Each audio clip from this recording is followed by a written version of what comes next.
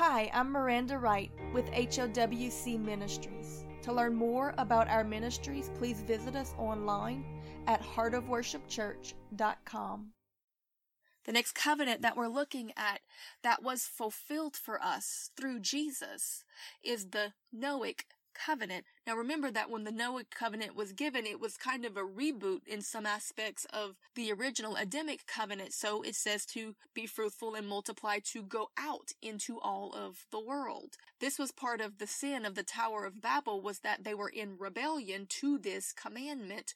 They were trying to build a civilization where they wanted it in this pleasant land and building a tower to get themselves up above the possibility of another flood because they knew they were in rebellion. They were putting themselves in the place of God. This is actually the first manifestation of the Antichrist spirit, creating the first global government to control the people and cause them to worship him, the one who was standing in the place of God. The same description we get for the Antichrist in the last days, who will come to do the same thing in many of the same ways, which will then invoke the wrath of God again upon the children of disobedience.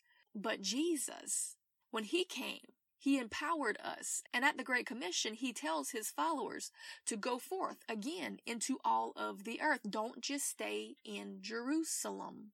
He did tell them to wait for a moment until they received power from on high, but once that they did, they were to bring everything that he had taught them, this seed that he had planted within them, out into the uttermost parts of the world. So again, spiritually, God gives us the ability to fulfill the terms and the ordinances of the covenant. This is how he gets us back on track and into obedience with God's original purpose for us. But it didn't come easy. It came at a high cost. Because remember that wrath comes because of disobedience. The ordinances of the Noahic covenant was that God would not destroy the world by flood again. But there were still ordinances against violence, selfishness, misusing the creatures of God's creation, perversion, wickedness, not being obedient to the original commissions. Therefore, when men break the ordinances of this everlasting covenant, the disobedience does bring back that wrath against the wicked. Scripture is very clear on that. But he will not pour wrath upon the righteous. This is why we see that in the time of Noah, it was immediately after the death of Noah's grandfather, one of the last righteous men left outside of Noah and his family, that the wrath begins to pour out. Because as long as there are righteous men in the earth, they act as salt. They preserve it. But when it gets to a certain ratio, where there's not enough left to justify saving the land, then God saves the righteous out of it. So that when that time came, he did save Noah and his family, but he had to deal with the rest of humanity. This is a principle that we see laid out even in the time of Abraham, that God did tell Abraham that he would not destroy Sodom and Gomorrah if there were 50 righteous men in it, 30 righteous men, 20 righteous men, 10 righteous men, but he didn't go any lower than 10 righteous men. If there are righteous people in a land, then it will protect and preserve the land from judgment. But if it gets down to a small enough ratio, then what he'll do is he'll take the righteous out of it. He took Lot out of Sodom and Gomorrah, and then he dealt with it. He did the same thing with Noah and his family. So then we fast forward to the time of Jesus, and we read all through the scriptures leading up to it about all these great and mighty and righteous men.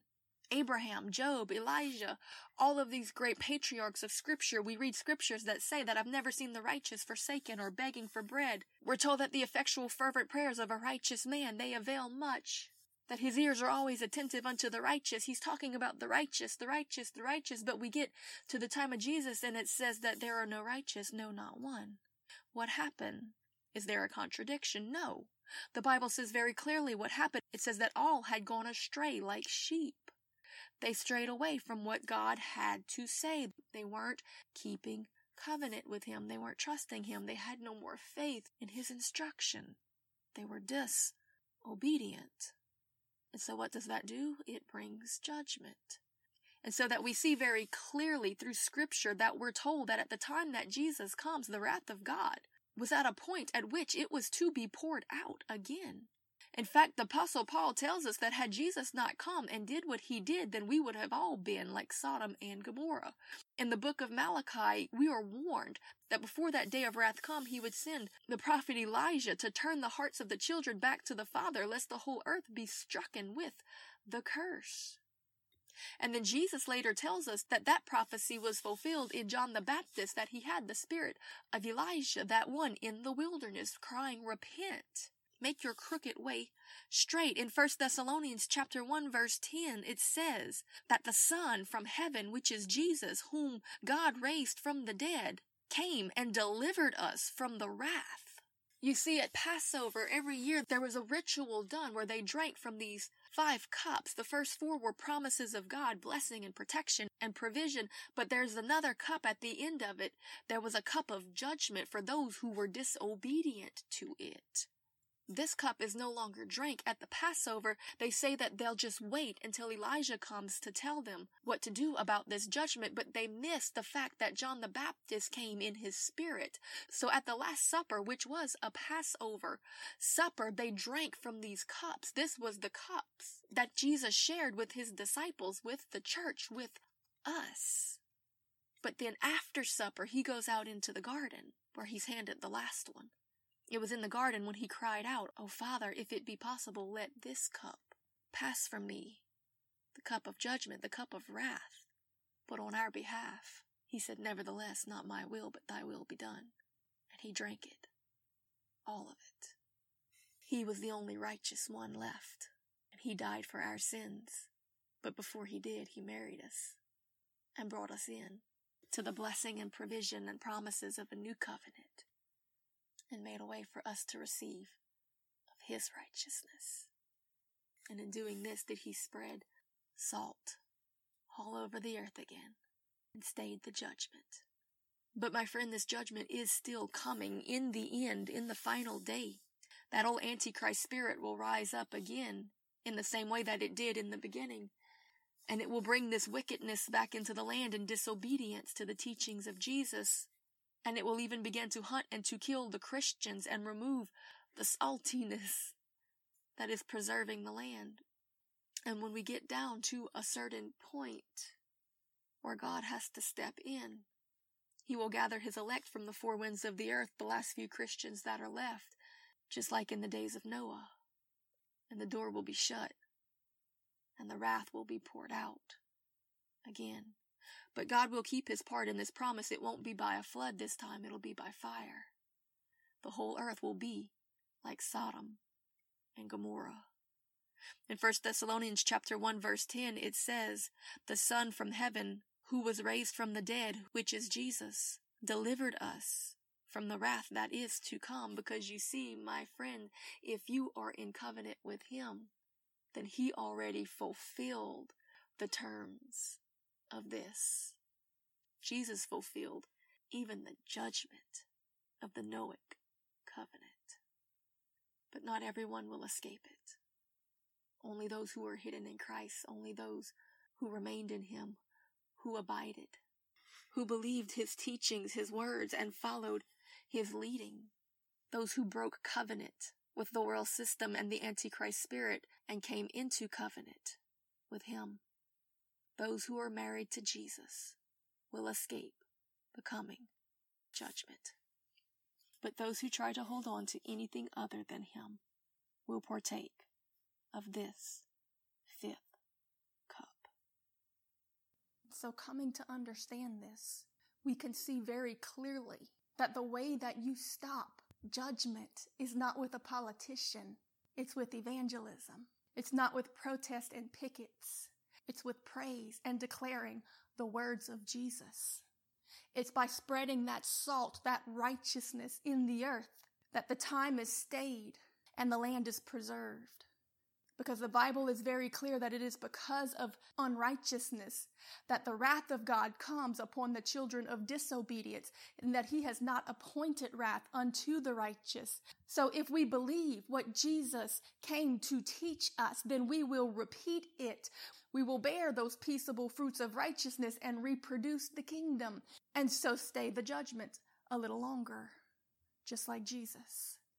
He left us to be his temple in the earth, a place of his indwelling presence, that we might continue his mission until his returning. That, my dear saint, is your purpose. So today, God, we ask you for the grace to be able to walk in this to the fullest.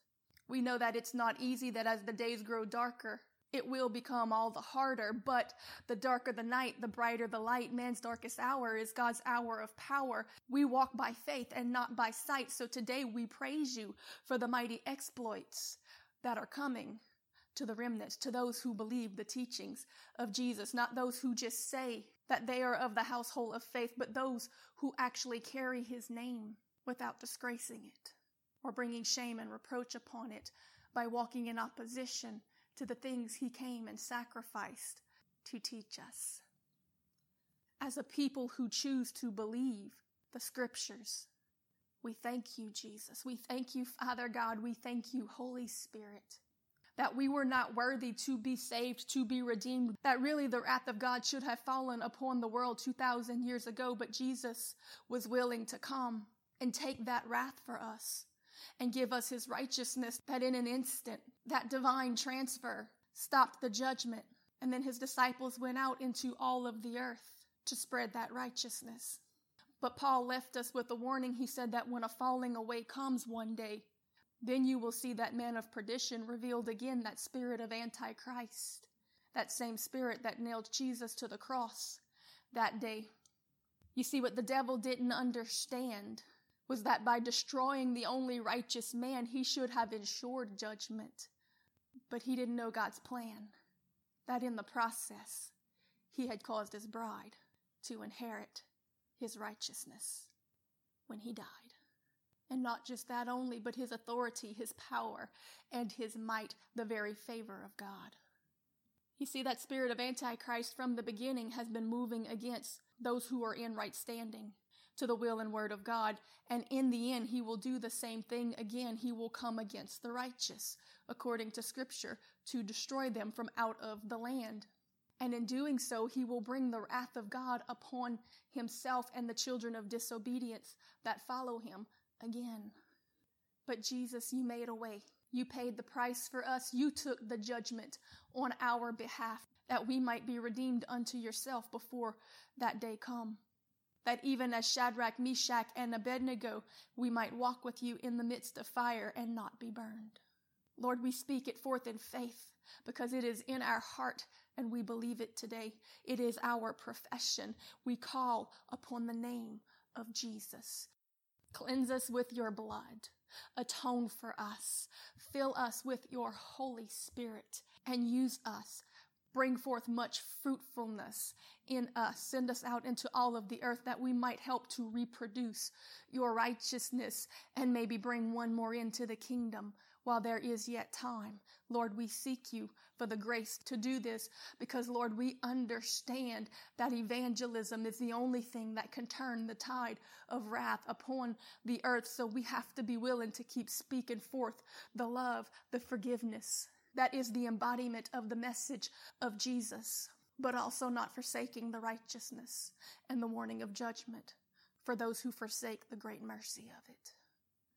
We can't stand in opposition to God's holy ordinances and expect to be found under the wing of his protection in the day of final judgment that is fast approaching us.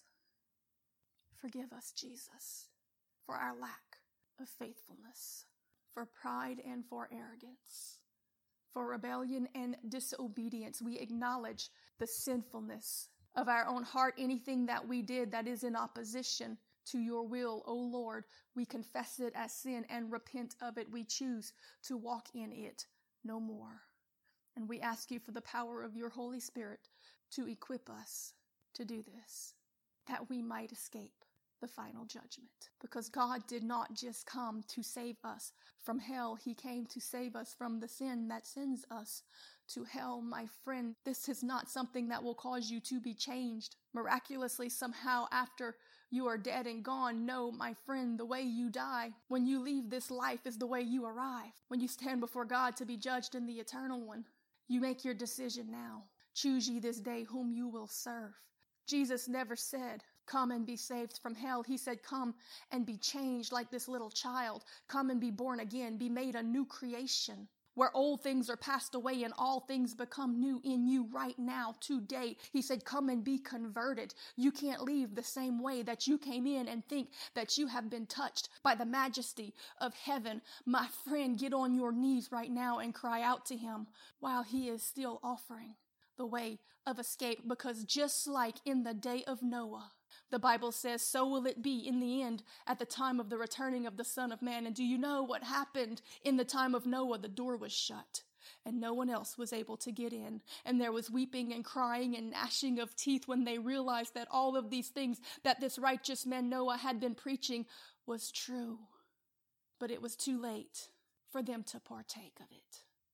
The Bible says that when the sign of the Son of Man is seen coming in the heavens, that the sinful people who stood against his children will weep and wail once again, that they will mourn and throw dust and ash upon their heads. What a fearful state to be in on that day, to know that the door has been shut and it's too late. Today is the day of salvation, my friend. Now is the appointed time. Harden not your heart as they did in the day of provocation in the wilderness, to provoke God's wrath against the children of disobedience. This message was brought to you by HOWC Ministries. To learn more about our ministries, please visit us online at heartofworshipchurch.com.